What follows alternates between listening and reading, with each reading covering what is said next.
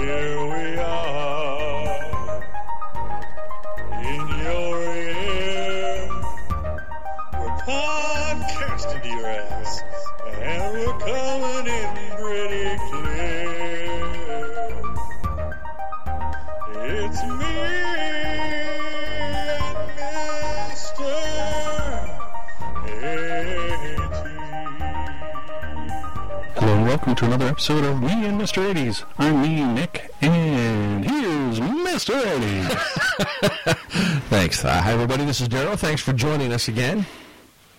Today we're going to be talking about classic, or maybe not so classic, 80s television shows. We're also kind of, mourning the loss of our Christmas, holiday extravaganza. Our first big technical snag here in the history of the show. The hard drive ate my homework. So there's a show floating out there that maybe someday we'll find it again. But it was a festival of Christmas cheer and urine. Wow, leave that in their minds and they'll just wonder forever. A little tease. It's kind of like the smile of our... Yeah, the Beach Boys smile. 40 years from now, we're going to unearth it in a special edition, five discs, or whatever they're doing then, box set. They'll probably just be implanted directly to a chip inside your head by then. I can handle that. But for 80s television shows, when you're a kid growing up in the 80s and you don't control the purse strings and you have to vet the movies you want to go see through your parents a lot of the time because they're the ones driving you there. Television can be a very important entertainment medium in the life of someone who's growing up. So I imagine both of us spent a lot of time, quality time, a fair amount of time watching television in the 80s. So I'm curious to, sometimes there are shows that stand the test of your own personal time. Yes. That you can still enjoy. I've kind of stuck to those on my list, ones that I still get a lot of enjoyment out of, and still champion to other people, even though they look at me cross-eyed. So I'm curious to see the kind of stuff you've got on your list, too. Are there any, do you think there were any overriding themes or anything that emerge in 80s television? We're talking about the era of Aaron Spelling and Stephen J. Cannell. They were both kind of holdovers from the 70s, but were still, very much had their imprint on the 80s, plus the return of the sitcom and things like that. So, well, I think two things: blocks of comedy and the tackling tough subjects. Whether it's Different Strokes or Punky Brewster or Cosby Show, they always had like that some issue, and I don't think they really kind of focused on it. I think maybe in the 70s they did some on those shows, but it seemed like in the 80s they kind of exploded. With that whole Ronald Reagan era and the don't say no, say no to drugs sort of thing. It just don't say no to drugs.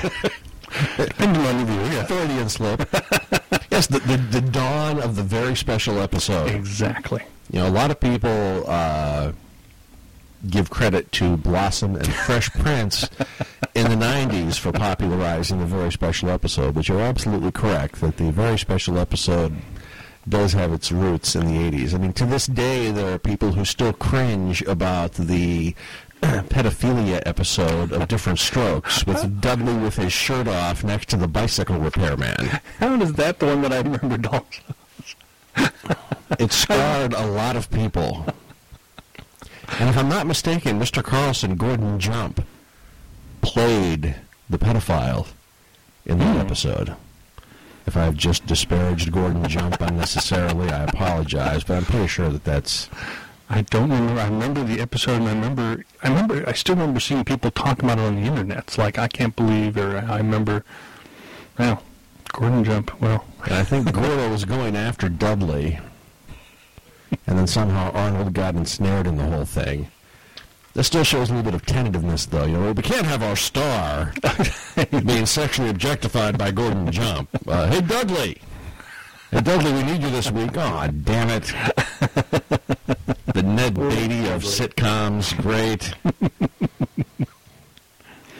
Yeah, that's and the blocks, like the comedy or the Cosby Show. Must-see TV. Must-see TV. The first must-see TV lineup. Cosby Show. Which still using now. Cosby Show, Family Ties, Cheers, Night Court, and then capped off by, for the first part of the decade, Hill Street Blues, then for the latter part, L.A. Law.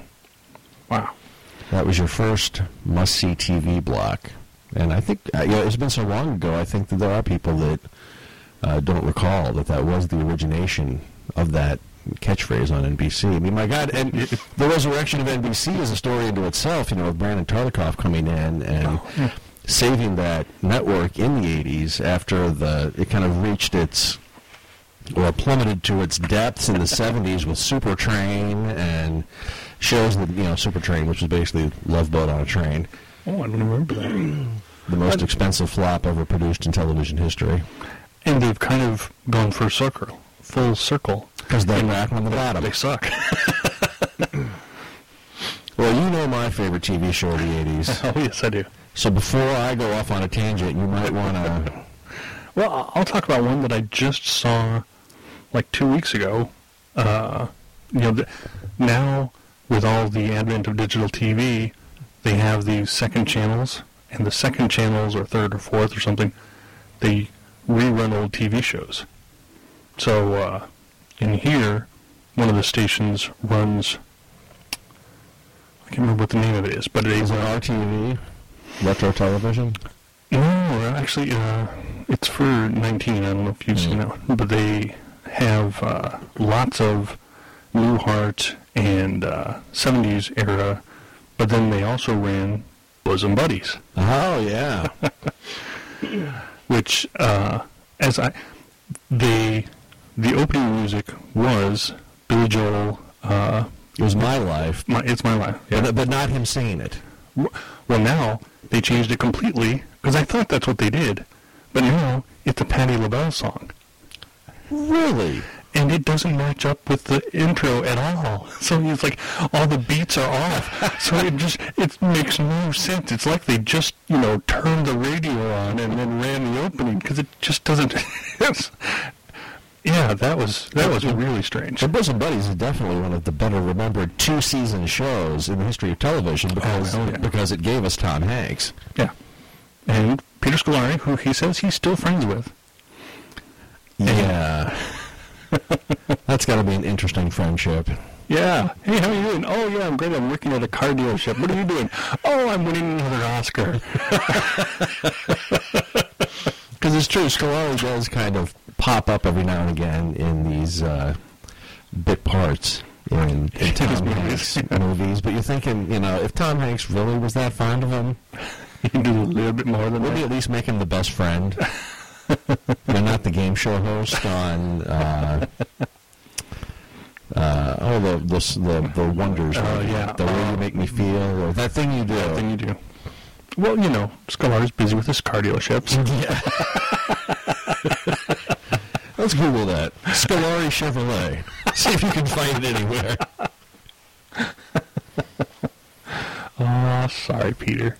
So you watched... I thought it was a really cool... The premise of the show is that they are... It's a ridiculous premise. They are in advertising, and the place that they want to stay only lets women live there. So they cross-dress as women, and then they also become friends with the women as their male counterparts, and the male counterpart tries to hit on one of the girls that he lives with.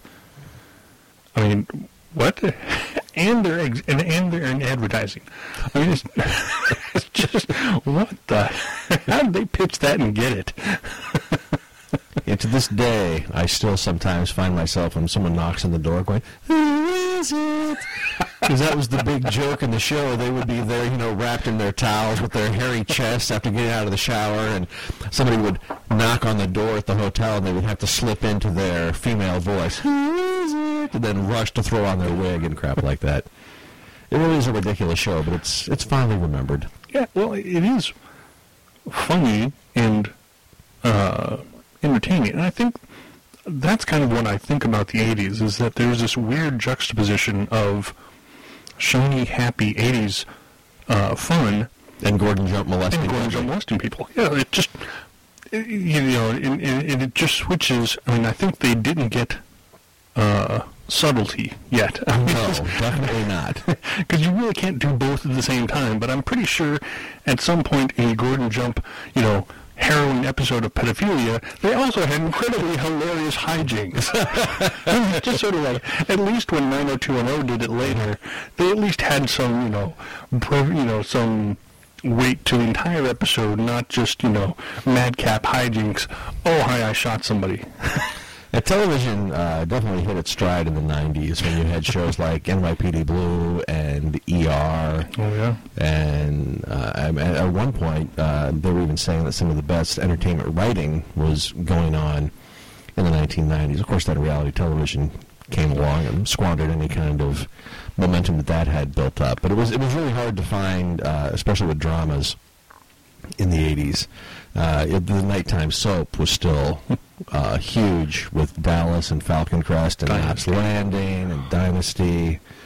And that was, even L.A. Law had a certain soapy kind of aspect to it. Hill Street Blues, though, was, kind of one of those forerunner dramas that had some gravitas. Definitely had some more realism. Bochco, who produced that show, he was kind of a driving force. And also did Cop Rock. What other kind of stuff have you been seeing on? I had to jump back just for one thing. When you were saying about how the writing was great in the dramas, I listened to a podcast on the Nerdist called the Nerdist Writers Panel or something, where they get TV writers from a bunch of different shows and they talk for like an hour every week. And they were saying on there, and it's something I also read somewhere else, is that right now, all these writers, since they stopped doing sitcoms and started doing reality, all the writers from sitcoms who have been doing this, for 20, 30 years and are all the best writers, you know where they are now? Kids shows. Really? Yes. They're all running, these SpongeBobs and the Phineas and Ferbs and all these kind of things. They're the head writers. And I was like, wow. I never watched those because I don't have kids, so I never would have guessed that. But, that's a strange jump from, great sitcom writers of the, the 80s are now writing the kids show. So stay tuned for that episode when Gordon Jump tries to molest SpongeBob.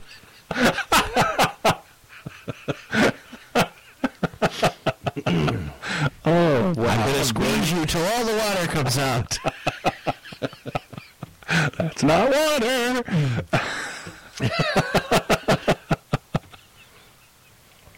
Well, for me, any conversation about the 1980s television, well, really the 1980s in general, but when you're talking about television, it's Miami Vice. Oh, yeah. And even though I'm a huge fan of Miami Vice, I think that its historical significance is recognized by a wider audience. I hope that I'm not just talking out of my ass as a fan. That people understand what a watershed moment it was when that show hit the air. Now you're talking about the way how it influenced, like, pop culture and style and fashion and all that, and also how it influenced television. Okay. Because it was, it was bringing a film approach to television with high-end production values and cinematography and mood and lots of stuff at night, and something that casual followers might not realize is that in addition to the the bright colors of the fashion and the pastels and all that kind of influence, is what a nihilistic show that it was. There were rarely happy endings, and it was this strange mashup of very gritty stories with an overwhelming sense of style that had never been seen on television. There's one famous review of the show that says something along the lines of, it's the biggest thing to happen to television since color. Wow. So. Well, yeah, there was definitely, I think, what I remember most about it is the way it kind of looked like a long-form music video. I mean, that sense of style, that cinematography, and the use of Contemporary rock songs. contemporary artists in their music, and which I think, am I wrong? Is that they kind of started that also? I mean, I think it had been done before, where a rock song would But on a pop. regular basis, But to have them be integral parts of the plot and integrated as major pieces of score, basically. No, I don't think that had been done before. Definitely not to that level. Yeah, that was a. Yeah, I'll always remember the white coat and pastel undershirt too.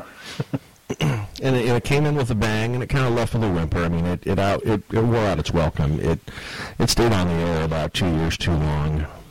I think a lot of times, if you were aware of pop culture, and one of the things you'll probably think of is that they had its brown period, and it's like no show should have to reference itself as having its own tones of color in it. Yeah, season 3, the introduction of earth tones. That was It's like, really? And Crockett got a haircut. He had a spiky haircut instead of a longer haircut. Ooh. And then Tubbs grew a beard. Gasp. You know who actually, because Michael Mann was the big creative force behind that show. And he left after season 2 to start working on Crime Story with Dennis Farina. And do you know who came in on season 3 then and kind of took over as the showrunner? Was Dick Wolf, who went on to become the god of Law and Order. Wow. I never would have guessed that. So is that where, do you know if that's where Dick got his start? That I do not know. Seems like an odd, well, I guess, police and procedural, and he just sort of, takes away all the color and cinematography. And but if you're thinking of Crockett in a white linen jacket with a turquoise or pink T-shirt underneath, you're thinking of season 1 or 2. After season 1 or 2, that was not the look anymore. And season 3 got earth tones and it was gritty, a darker overall look. Season 3 was still a good season. But I think you kind of needed the color to tone down the grittiness of it. I mean, don't you think? I mean, I think that yeah, definitely the style and cinematography is kind of what helps go into that subject matter. In fact, on the blog, Mr80s.wordpress.com, I had put up a list of obscure facts about Miami Vice that I just generated off the top of my head. Now, one of them that is sticking to my head right now is a lot of celebrities who went on to really big things that appeared on the show in guest roles very early in their careers. Bruce Willis, Chris Rock, Julia Roberts. Did Chris Rock play Thug? He did not. Oh, how nice. He did not. Way to go under the stereotype. So if you want to check out some interesting facts, you can go to the blog and take a look at them. A couple of interesting things are about actors who almost played Crockett. Because, Don Johnson had this nickname as being TV poison because he'd done 6 pilots and none of them had gotten picked up. Like Ted McGinley? Yeah. And so even though Michael Mann was pushing for Don Johnson, the network wanted an actor with proven television experience. Like? Larry Wilcox from Chips. Oh, no. No, that would not work. And then later on, in season 3, when Don Johnson took off like a rocket and was holding out for more money, they threatened to replace him with Mark Harmon, who's on NCIS now and has been, a television actor for ages. 3 decades, 4 decades. Summer School, great movie. Yeah. So I could spend the whole hour talking about Vice, but I'll concede the floor. All right. Well, let's see. I'll go to Perfect Strangers. I don't know how popular it was at the time. I think it was, it seemed to last like 6 seasons. Yeah, it was a top 20 show, probably in the top 10 a couple of years. They did great physical comedy, and the story being Balki is from Mypos. From Mypos, some Middle Eastern, Mediterranean. There you go. And he comes to live to Chicago, I think, with his cousin Larry, and try and fit into America. So the whole fish out of water story. But they always seem to get into these sort of like I Love Lucy-esque wild madcap romps. There was definitely a strong influence on that show. They were kind of like the Lucy and Ethel, which was unexpected. I mean, you sort of think it's going to be more of the fish out of water stuff, but then they just sort of, I remember there was a routine where they were working out in a, like a public gym or something, and the kind of physical stretching they did and the problems with the weights and the way they interacted was just hilarious. I mean, it was almost Harold Lloyd-esque in its weirdness and physicality. And do you remember the Baby Babka episode? Oh, yes. That was Baby Babkas were some kind of baked good that were known in Mypos that had this very complex process of making them perfectly, like every step from the types of ingredients to mixing the ingredients to the way that you rolled the dough to the way they had to be baked. It was very precise, and Cousin Larry couldn't quite get the hang of it. And hijinks ensued, and by the end they had dough and flour and stuff all over. And I still to this day remember the Bibi Babka song, because part of these strict rules were you had to sing the Bibi Babka song as you were making them, and it was to the tune of Limbo Rock. It's when you're rolling out the dough, just be sure to roll it slow. If you make the dough too quick, Bibi Babka make you sick. When you put the filling in, just be sure to wear a grin. When you smile at what you bake, Bibi Babka turn out swell. Wow, there we go. I hope no one sues for rights on that. Yeah. We're going to call that one fair use.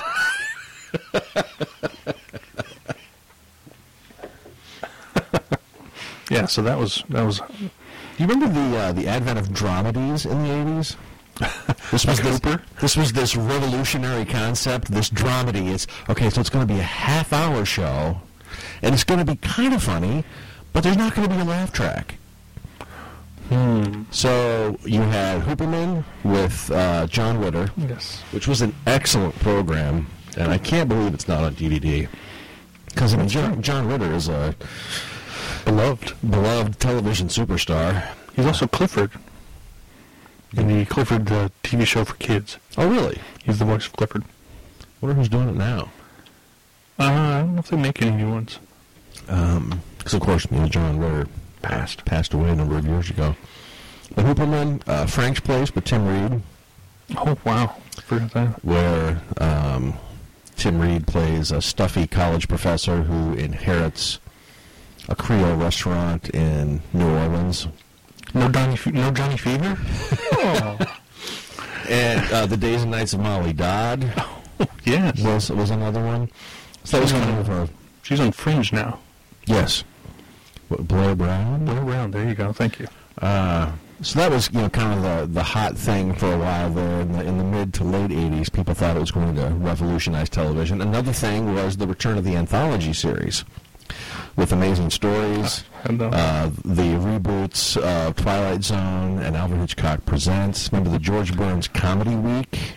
No. So that was another, it had been quite a while since anthology shows had been on television. Yeah, boy, I remember. I had Amazing Stories on there too, because that was another one of those things I remember from the 80s. I remember the first episode where Ghost Train. Yeah. Well, actually, I was thinking of the one with the airplane.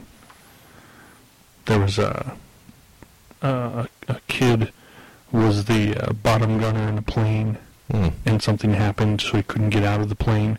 So if they landed the plane, they were going to kill him. So he was an artist, and he started drawing things, and he drew wheels, and the wheels ended up materializing into the thing and saving them all. Yeah, Amazing Stories, based strictly on the fact that Steven Spielberg was producing the show. And I think this might have been his first foray into television post cinematic fame, because he got a start in TV.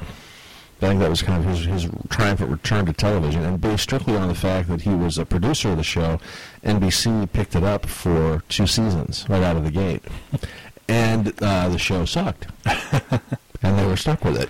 Well, something else I read was that Lucas was wanting to do tests on special effects. So he let Spielberg use ILM for their special effects, but they wanted to do new things, to try different things. So it seems like the speculation I was reading is that they were kind of, speccing an idea and then saying, okay, how can we use special effects to do something interesting? Mm-hmm. And, when you kind of stop the process to try and throw in special effects, you kind of ruin it. Yeah. I remember the hype. I mean, the hype about the debut of that was just huge. And I can't even remember who starred. It was Ghost Train was the name of the first episode. I've got John Lithgow in my head, but I could be totally wrong about that. And just, the hype. I don't even remember the story, but it was being hyped as this kind of like Twilight Zone, but with a family-friendly component because of the whole Spielberg thing. Mm-hmm. It's just going to be this transcendent. It's going to be like, E.T. on your television for a half hour every week. And I remember sitting down and watching that first episode with just that excitement of, oh my God, this is going to be unlike anything we've ever seen on television. And I watched it and it was over and I was, that blew. That just blew. It was like a rough outline for a Twilight Zone episode that Rod Serling would have wiped his ass with. Rod Serling just would have gone, oh, this is terrible. Now, did that premiere after the Super Bowl? Good question. I don't know. I was just thinking that I think that's probably where they started. I remember the 18 premiered after the Super Bowl. Yeah. I think that one did too. So, now every year, when you watch some incredibly lame TV show, usually, sometimes they're good, but you can have the 80s to thank for someone coming up with that idea that they just won't get rid of. Speaking of the A-Team, Fonzie didn't jump the shark. He got the crap beat out of him by a black guy with a mohawk. It was Mr. T that killed Fonzie because Happy Days had been a ratings juggernaut for 8 or 9 years. When the A-Team premiered up against it and just trounced the living crap out of it. And that's kind of when the Ted McGinley years began. That's an interesting side note about the A-Team is that it premiered in 82 and up against this powerhouse and just absolutely creamed it. Well, I remember watching the A-Team a lot, so. It really appealed to kids. And you remember all the talk about the violence in the show? And oh, yeah. I can compare that to anything that's on the TV now. You watch an episode of the A-Team now, it's sort of like watching a Tom and Jerry cartoon. I mean, that's the level of violence that was in it. So cartoon with the violence. Over the top. No bloodshed, but, those big explosions, and everyone's always leaping. Yes. It's like they paid 27 people just practice your leaping. You have to leap really well from the explosion. Oh. And that's one of those shows that I don't think holds up that well because it's so simple. It's so formula. Yeah. Yeah. I like saying that I've seen so much TV. That it's not, I know where it's going, I just hope it's a good ride. And those are just too obvious. I mean, at the time when I was a kid, you didn't really mind it that much, but, watching it, if they did that thing now, it would not get any ratings. Because people just expect... Unless they had forensic science in it. Oh. It's actually very similar to the forensic shows in that the forensic shows definitely follow a formula. Oh, they do, but they flesh out the characters more because even the characters were a caricature. Yeah. So you can still live, nowadays you can live, in the characters. I mean, I watch Bones now, and, even when the show procedural part isn't that good, the characters, I still want to see what they're doing. And, with an A-Team, BA freaks out about flying, You had Hannibal, who was the crafty mastermind.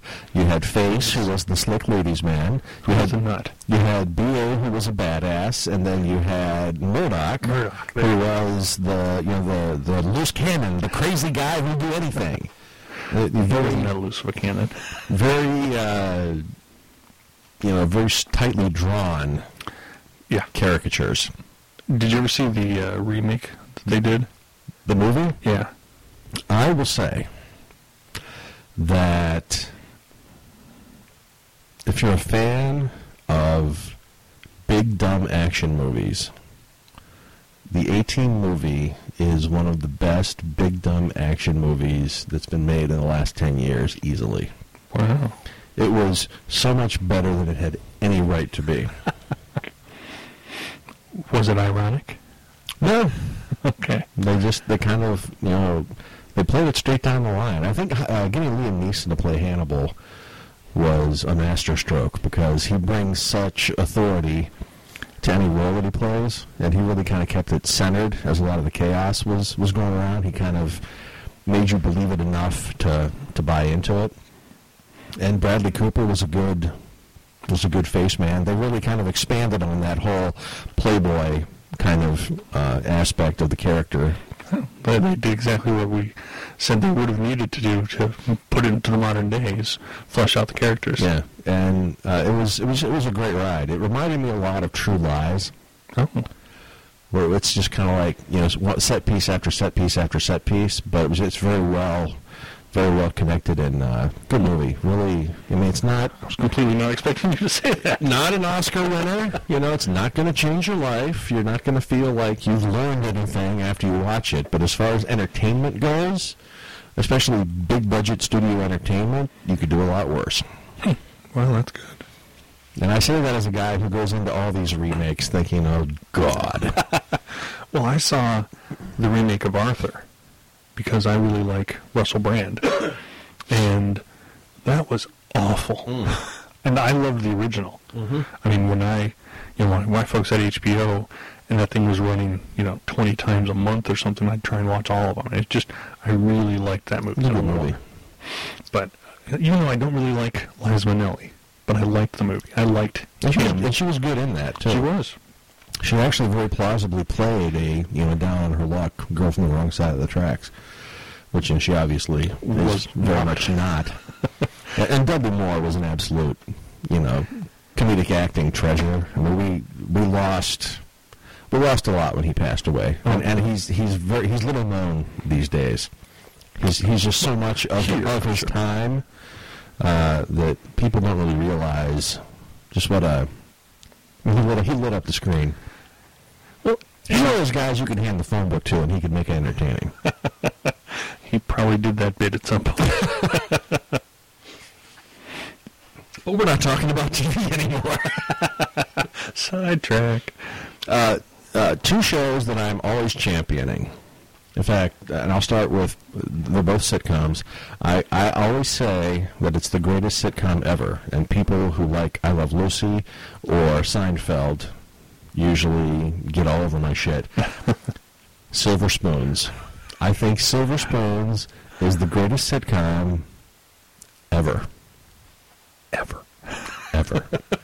So please, lambaste me. I don't even remember it that well. I mean, right now I can see the train and the video games, and I can remember the layout of the house, and I remember Erin Gray because she was hot. And I remember Alfonso Ribeiro, who went on to Fresh Prince. And I remember an episode where they did something with a green laser light for a school project. The science fair, yes. and who was his grandpa? John Houseman. The great John Houseman. Yeah, so I remember... Anybody out there remember John Houseman? Remember the Smith Barney commercials? They own it! But that's about it. I mean, I don't really remember stories or plot lines or anything. Well, obviously, when I say it's the greatest sitcom ever, I say it a little tongue-in-cheek because I realize that you can very easily poke holes in that. And it's relatable to a very small segment of humanity. It's relatable to white boys who were pre-adolescent, which is exactly what I was when that show debuted, and so that's why it resonates so much with me. It occurred at the exact right time in my life, but Joel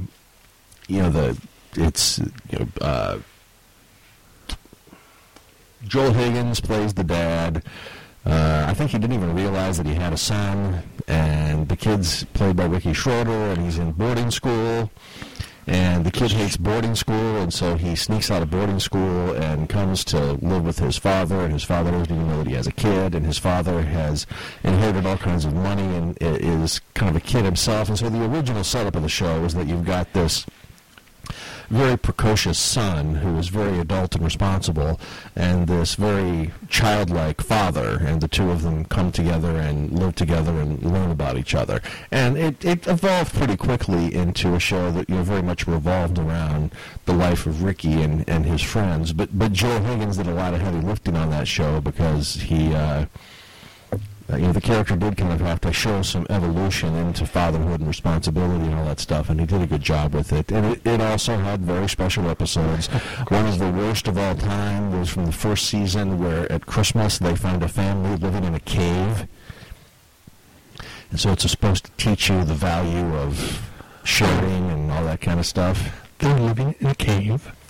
Their child played by Joey Lawrence, who of course contractually had to play a child at every television show. Then the second show, they're living in a cave.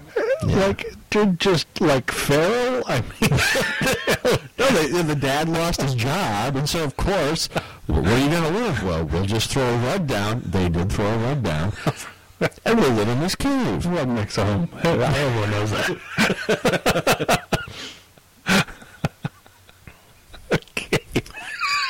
It's terrible. It's terrible. It might be the worst very special episode of any show of all time. Oh, God. That's beautiful.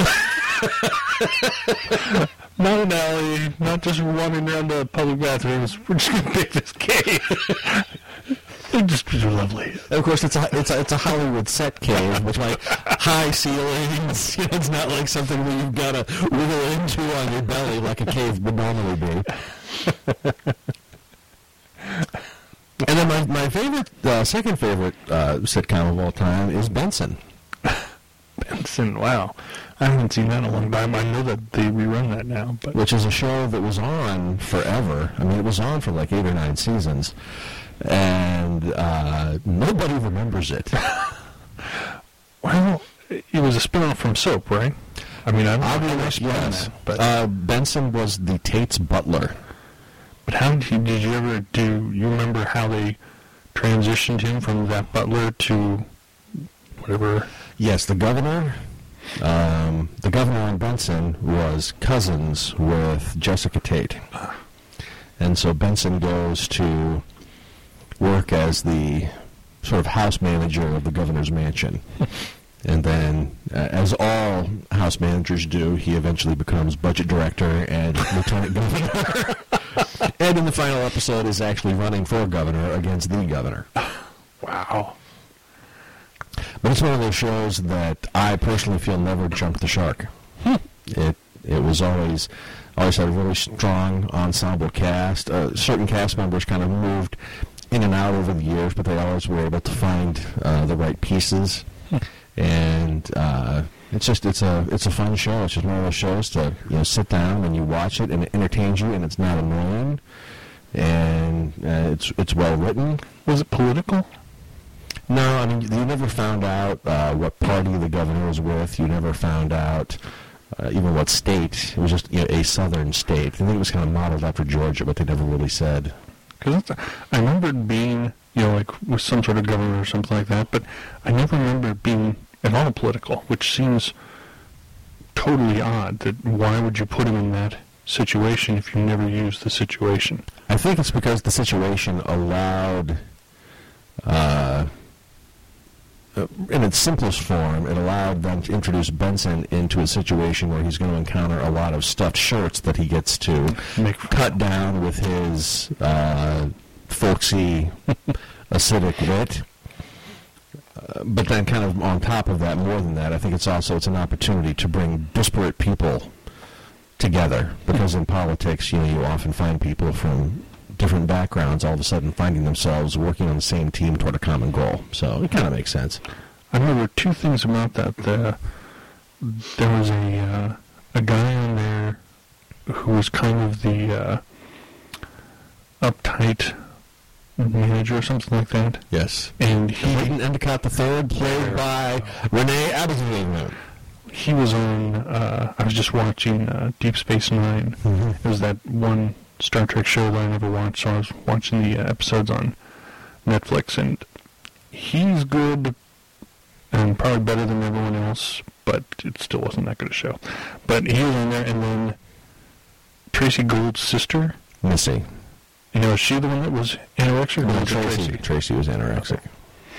Okay. So Missy is actually much hotter than Tracy, but I guess she just got out of acting. I don't know. I wonder where she is now. I don't know. Maybe she's helping Peter Scolari with his the dealership. She's the receptionist at Scolari Chevrolet. Perfect. Well, I didn't put it on here, but I have to say my favorite TV show of the 80s was Moonlighting. I love Moonlighting. That's a show worth discussing. Yeah. Oh, wow. I loved it as well. Yeah, that was... do you remember what day it came on? Was it Tuesdays? Yep. Tuesdays at 9. Yeah, because then it was right before 30-something. If you say so. And that was Bruce Willis, Sybil Shepherd. She was a rich heiress who lost her money and just happened to have the only thing left to be a detective agency. So, of course, rather than selling it, she just decides to run it with David Addison. And hilarity ensues. Wow. I still, I have the seasons on DVD. I think the first and second season on DVD. And I've gone back and watched them, and I still love it. I loved it as well. Watched every episode as it originally aired. Even the shitty ones at the end. Well, I was just going to say, the problem that I have in retrospect is I've not gone back. Because I've toyed with the idea, why don't I get these DVDs? Mm-hmm. But it seems like that show jumped the shark so many times. It just started getting really tangled and weird because, when did it jump the shark the first time? Was it when they got serious about the sexual tension between David and Maddie? Or did it jump the shark when they finally did it? Or did it jump the shark when she got pregnant? Or did it jump the shark when she started going out with, was it Mark Harmon? Mm-hmm. And all that kind of stuff that just kind of took away from what made the show so enjoyable at its core, which was that kind of anarchic, freewheeling repartee and awesome tete-a-tetes, and the strange left turns that the plot would take, and the breaking of the fourth wall, and doing the crazy theme episodes. That's the stuff that I remember. But it seems like my remembrances have been diluted by just all of the creaky problems that seem to crop up. So, what do you think about that? The first two seasons, I think it must have been like a mid-season replacement or something, because the first two seasons are only like 3 or 4 discs. So that is where the genius was. I think pretty much once you get into 3 and I think 4 was where the wheels went off. And we still had some good episodes in there, but the first 2 seasons, they're just some of the best, television of the 80s. They're so well done in writing, in preparation, and the way they, the characters interact, the stories that are weird and interesting. I just don't think it gets any better. I can just pop into my head. I can remember where they're all racing around in wedding dresses, and they slide into soap, and hot air balloon chase, the cross-dressing women with the veils, and just so many good episodes. Then when they did the Taming of the Shrew, and they did the black and white episode, and they had Sybil Shepherd sing. I mean, I just... Was the black and white, was that Big Man on Mulberry Street, or was that a different one? It was a different one. Well, Glenn Gordon Caron was the producer and the writer of that show. Mm-hmm. And I know he's gone on to do other things. Yeah, for a while there, they kept referencing him in, so-and-so from Moonlighting. But I can't think of anything I'm sure he's done well. Because the thing about that show was, he used to say at the time, they were notorious for never being able to actually get 22 episodes out of a season. That's very true. They were always like turning in episodes late. There was at least one instance where a new episode was scheduled to air and then it didn't because it wasn't done in time. And they didn't get along. Sybil and Bruce Willis didn't get along very well. And then there was another episode where it ran so short they had to bring in, their solution was to bring in Orson Welles to do an introduction to it to make it longer. And, Karen used to always say that it was because of all the dialogue, that's why it was taking so long to do the scripts and then do the shooting and stuff. He would say commonly, that most TV shows at the time, for a 60-minute drama, the scripts were 50 to 60 pages long, and most Moonlighting scripts were 90 pages long. I don't know if any of that's true. But it's kind of a testament to how important that show was to ABC that they put up with all the shenanigans. Because, like I said, I don't think they ever got a 22-episode season out of that guy. There were always problems, and it's unheard of for a TV show on a major network to play it that fast and loose. And I don't think I can't remember of anyone except Roseanne seemed to get away with a lot of shit when she was queen of the networks for a while. But I mean, very rarely does anyone, get that kind of, leeway anymore. Looking at Glenn Gordon Caron's Wikipedia, since Moonlighting, a couple of movies, Clean and Sober, Picture Perfect.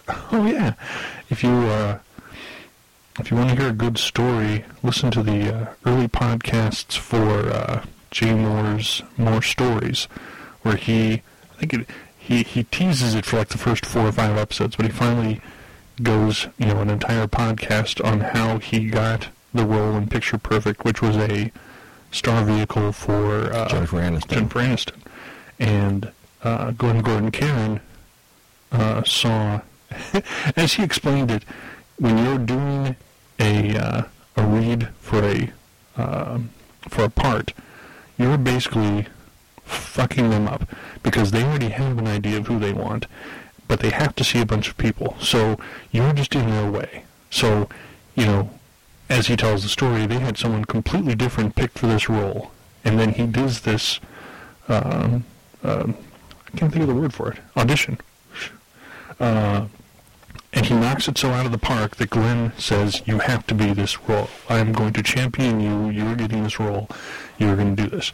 And so, it's like an hour-long story, but it's a great story. So check that out, More Stories podcast.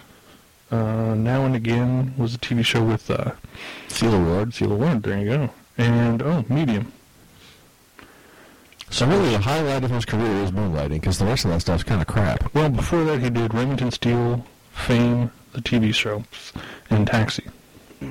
Oh, only 1 episode. So basically, Remington Steele, he wrote a few episodes, but yeah, Moonlighting was it. Although Medium's been around for forever. I don't know how the thing hangs on. That's one of those shows that I think old people watch, like Jag. Jag stayed on the air for 10 years, and nobody ever knew anybody that watched it. 10? My folks did. They watch everything. That's true. They love procedurals. They watch all the CSIs. Oof. How are we doing on time? We're at 50 minutes. A show that I think pairs really well with the A-Team for being a show that really captured the attention of America's children during that era. And then when you try to go back and watch it now, you're like, really? This kept me entertained? Knight Rider.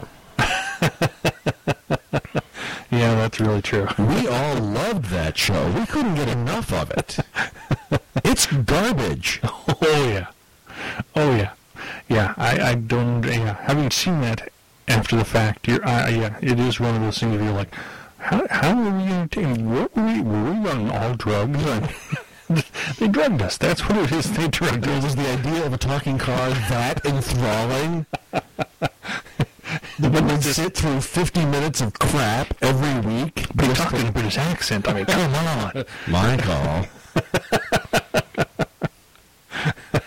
Yeah, that's true, though. It actually wasn't a British accent. It was just a pissy accent. That's true. It was, I was going to call him Anthony Daniels. That's C-3PO. William Daniels. It was William Daniels and his pissy little... That's true. I'm not British, but I always equated that with, just uptight, snotty. Michael, I'm a gay butler. Yeah, really, if you're a hot rod, car, wouldn't you have a better voice? Kind of a cool, manly, Fonz on steroids type voice. I mean, hey, look at me, come on. There's that muscle car. What did I get? Magnum P.I. I have, which is a show we've not even talked about. That was another show that a lot of people say never jumped the shark. But I have a Magnum P.I. DVD, and one of the bonuses, because it's released by Universal, and Universal's bonuses, the bonus material sucks. And so the bonus material is an episode of Knight Rider. Oh, jeez.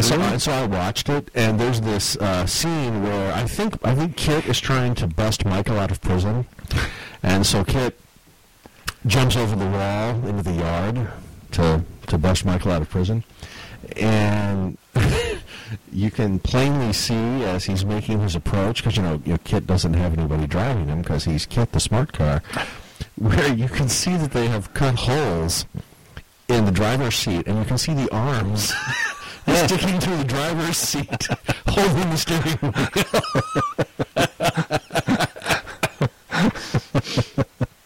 Wow. Mythbusters would do all those automatic robot things, It wasn't that long ago. You see the Mythbusters episode. Can a car really drive itself over a wall? With arms.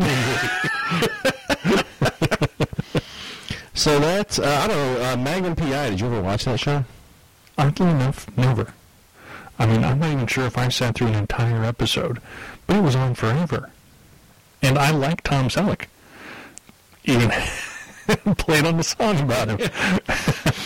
that show, it was done by a fellow named Donald P. Belisario, who created Quantum Leap, which I enjoyed. And you might want to look him up, too, because I think he's still active in current television. But what he is kind of known for is taking existing formulas and then populating them with very well-drawn characters. And he's got a reputation for strong writing, strong character development, and Magnum P.I. kind of has all those hallmarks. I mean, the whole reason that Magnum P.I. existed was because Hawaii Five-0 had ended its run, and before they shut down their Hawaiian production office, they decided to take one more run at another TV show based in Hawaii, and so that's how we got Magnum P.I. Wow. And if it hadn't worked, they probably just would have shut down the production office, and that would have been the end of it. But it turned out to be a hit, and ran for 8 seasons. Well, as we're speaking about who the hell watched JAG, well, obviously people who like Donald P. Belisario, because he's the mastermind behind JAG and NCIS. Oh, Donald, how you disappoint me. I've never actually watched JAG. It just looked like a show that I wouldn't want to watch. I've seen it a couple times when my folks were watching it. Not really exciting. It's just one of those shows that's kind of there to take up space between the advertisements. Well, I'm sure my folks would disagree with that, but it's like Walking Texas Ranger. It's basically like it's a procedural, only it's a Navy procedural. Okay. I don't know. I don't find CSIs entertaining, and Bones is more witty and wacky than a more normal procedural, because I just don't think they're that. I mean, I've seen all those CSIs from my folks too, and yeah, I don't get it. Let's talk a little bit about TV movies, because this kind of gets back to what you were talking about with the very special episodes. Mm-hmm. The 80s were when the television movie really it was almost like a new golden era for television movies. And there had been landmark shows in the 70s with I think Sybil was a TV show. There was one with Martin Sheen. God, I wish I could remember the title, but it was the first TV movie about a gay couple. Of course, Brian's Song from the 70s. Oh, yeah. But in the 80s, we had a lot of these heavy-hitting, issue-oriented shows that had to do with the climate of the times, some political, some social. So, for example, you had like an Early Frost with Aidan Quinn, which was the first TV movie about AIDS. Something About Amelia with Ted Danson, which was about incest. I mean, can you imagine a TV movie about incest? But what I really want to get to are two of my all-time favorite TV movies that both were heavily invested in the political climate of the time, which, of course, there's The Day After, which was about the nuclear threat, and then a movie called Special Bulletin. I remember Special Bulletin. Which is just a fantastic TV movie. Its hook is that it's done War of the World style, where it plays out as a news broadcast that interrupts regular programming. And it's about a terrorist group that has hijacked a boat, and the boat either already has nuclear arms on it, or they have created their own nuclear arms, and they've got it pointed toward this major metropolitan city, and they're asking for all nuclear warheads to be disarmed within a certain amount of time, or else they're going to set off the nuclear weapons so people can see what nuclear war is really like. And as it kind of plays out as a news report, it really gives you that. It's a fantastic movie. But yeah, The Day After obviously is better remembered. And I mean, that thing was huge. Yeah, I hated it though. I just we had to watch it, and because we were going to discuss it in class the next day. So I would never have watched it otherwise, because it just seemed so heavy-handed, and it's we're going to be impressive. Sit and watch, be impressed, shut the fuck up, and be impressed. We're going to tell you a story. It's going to have weight and relevance, and it's going to blow your fucking mind. Sit there and shut up. Just, fuck, shut up. Leave me alone. It did have pretty decent special effects for a TV. I mean, they spent a lot of money on it. And a lot of money to advertise it, and yeah. Not the reaction I was expecting, but all right. Well, it seemed like to me, I just really remember the heavy-handedness of the ad campaigns, and how they just kept trying to convince even schools that this was so important. You have to watch. Every person you know, you have to tell them to watch it. It is going to be remembered forever. This is a point in history. You have to watch this television show. It's television. Yeah, you're right about that. But we still remember it. Well, but part of what we remember is that hype. Yeah. I think it is probably better remembered for the hype than for the actual program. I mean, if you ask people to tell you what the story was, to tell you what the story was, but they still remember it, and that's why they remember it. But I also think that it is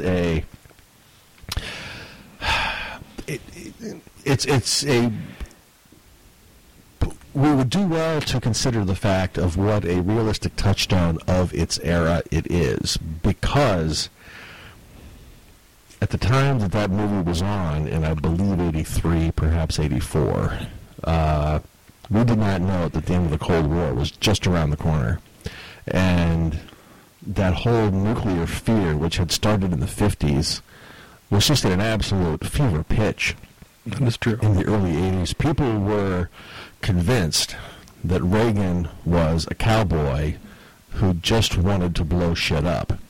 And that movie and the hype surrounding it really captures that palpable fear that we all lived under, that we could be vaporized in a nuclear attack any day. And that was a very real threat. Mm-hmm. Now, today's young people are growing up with the exact same thing, except for it's one of the terrorists going to get me. Mm-hmm. Now, if there's a lesson to be learned from all of this, I will leave it to greater minds than me. But I wonder if the lesson is that there's always a boogeyman. There always is, and there always will be. And maybe we'd be well served by... Sorry, I forgot to plug the laptop in. So. Are we losing juice? That was the noise that we have 10 minutes left of juice. So. I'm making this big serious point. Good Lord. Way to undercut me, dude. That's like thought blocking. It's not cock blocking. I just got thought blocked. I'm so sorry. Okay. Insert profound statement here.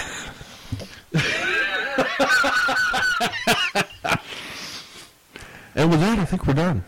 Yeah, I think that is. Well, how about we touch on this thing? Just we had a fan from the Chicago area that had wanted to ask the question of why not include Def Leppard's Hysteria in the Blockbuster Albums episode. This is a reference to our last show where we talked about what we had dubbed the Blockbuster album, which, by my definition, it was this era in the middle 80s where albums were peeling off 5, 6, 7 singles, were ruling the charts for years at a time, winning the Grammy for Album of the Year 3 years in a row with Thriller, Can't Slow Down, No Jacket Required, and we talked probably about 10, maybe a dozen albums that we identified as being blockbusters. So the question was, why was Hysteria not on that list, right? Yes. And I would say, because I was even thinking, why didn't we put NXS Kick on that list?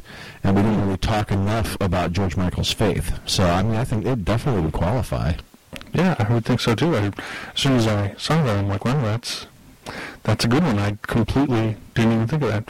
Kick really had that many albums, that many songs on there? Cause it's borderline, but it did have 4. Okay. So, and it was a big album. Yeah, annoyingly big. I would call it Blockbuster Junior, but it probably is in the conversation. But, I mean, Hysteria, let's see here. Okay, so we had Women, Rocket, Animal, Hysteria, Love Bites, Armageddon It.